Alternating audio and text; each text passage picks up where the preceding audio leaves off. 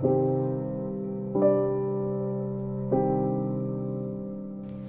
evening, and welcome back to The Naked Truth with Shay. Today we're going to talk about the fear of committing. Why do we commit to things, or better yet, why do we have a hard time not committing? If I can tell you what I enjoy committing to, I would say my education, my career, God, friendship, and most importantly, myself. Now, if you ask me what do I fear committing to, I would have to honestly tell you, I fear loving someone again. I fear being hurt. I fear being let down, neglected, belittled, not being able to trust another person with myself. I fear not having something genuine. Many people fear committing to something because of the fear of failure, being too comfortable where they are in life, not knowing their worth enough to commit to something that might be the best thing that ever happened to them. My fear of committing comes from what I once considered a past failure and which have left me scared. The thought of someone saying, "I'm sorry, I believe you," or believe me, I love you, but not in that way, makes me think otherwise. You see, actions speak louder than words. We latch on to things quicker than expected as women. We fall quicker than expected. So willing to give, not realizing we shouldn't give too much because we can lose a lot and not even notice it. And as women, we are nurturers by nature. And this applies to you men too. Now, even though I fear committing to someone because of what comes with the thought of a relationship again, I know there are good men out there who have the same fears as we do as women. Men deserve love too.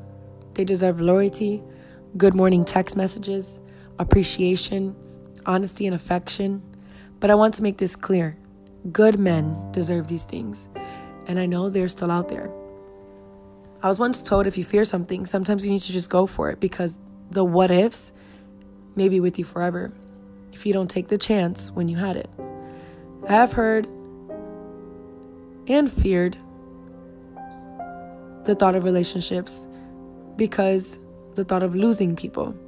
I have lost friendships, but some people are meant in your life for a reason and a season. I have had good men come into my life. However, I just couldn't see more with them due to bad timing, or I wasn't ready or scared to commit. Are you a person who always wants to keep things in a casual relationship? Yeah, that was once me. What I mean by this is, for example, you may have a partner who may hope to take your relationship to the next level, but your desire to keep things casual for as long as possible, you do so. So you're trying to keep things lighthearted and less intense of a relationship with that person, preventing yourself from having to deal with the seriousness of a romantic relationship, and you're enabling yourself to avoid any messiness that can stem from the kind of relationship that can be formed with that person. Do you self-sabotage things? Are you a self-sabotager? If you are wondering if you fear commitment, you may be one to pull away from your partner as things get more serious between your partner and you. You may even be unfaithful to your partner in order to avoid having to commit to him or her, which would be sabotaging the connection you were building, causing yourself to have the relationship fail before you even could give it a fair chance to let it grow and blossom. Do you have a hard time opening up about your feelings? Sometimes it can be difficult or uncomfortable for one to share their feelings with another. If you've ever been described as standoffish, cold, or emotional, detached, this can be a sign that you're afraid of commitment. You fear being vulnerable. And when you don't open up to your significant other, you're not allowing yourself to fully commit in order to have the relationship be a long-lasting one that you and your partner may have. You and your partner must be open to share their thoughts and your feelings with one another.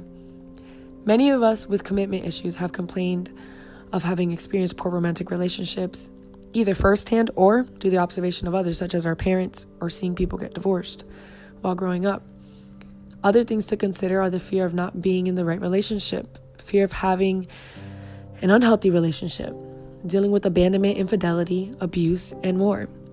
Trust issues because of past hurts by those who are close to you, childhood trauma or abuse, unmet childhood needs or attachment issues, and complicated family dynamics while growing up.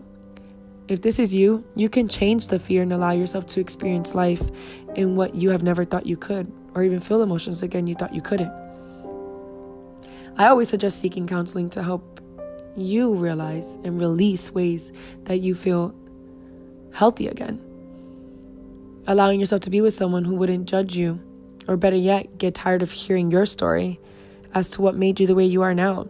Working on yourself is 100% okay. You need to love yourself unconditionally before trying to love another person or a thing again. Figuring out who you are, your likes and dislikes, things that benefit you for the long haul. Since I got out of my 10-year relationship/marriage, I still struggle with trust issues. Now, I try to leave my past exactly where it belongs, which is behind me. But that doesn't mean you forget, and that it wouldn't be easy down the long haul to open up again. The right person will break down your walls that you thought could never been broken. The right person will help you heal, watch you grow through your dark times and your brighter days. The right person will fall in love with the things that once made you feel happier. I gave up a lot of things to make a person happy, allowing him to make me into a woman that he wanted me to be instead of me being Shay, who I wanted to be and do the things I wanted to do. A person is going to love you for all of you and all that you are, the good, the bad, and yes, even the ugly. I have learned to allow myself to trust in myself. Trust the things that I do that are good for me, the choices I make that are better for me. The time I give is precious and valued. Surround myself by those who uplift my spirit, not tarnish it. There's no room for negativity in my life, and I hope the same for you. Living in fear hinders your growth, hinders you from loving, hinders you from being with someone who is your happy ending. One day I woke up and told myself I will stop living in fear, and I will be loved the way I deserve. I will be enough for someone one day. I will be accepted for who I am. I will be wiser with who I let in and around me. And one thing we can't get back is our time. You cannot allow yourself to waste your time. You must manifest in all that you are and in all that you do. Remember that. Until next segment.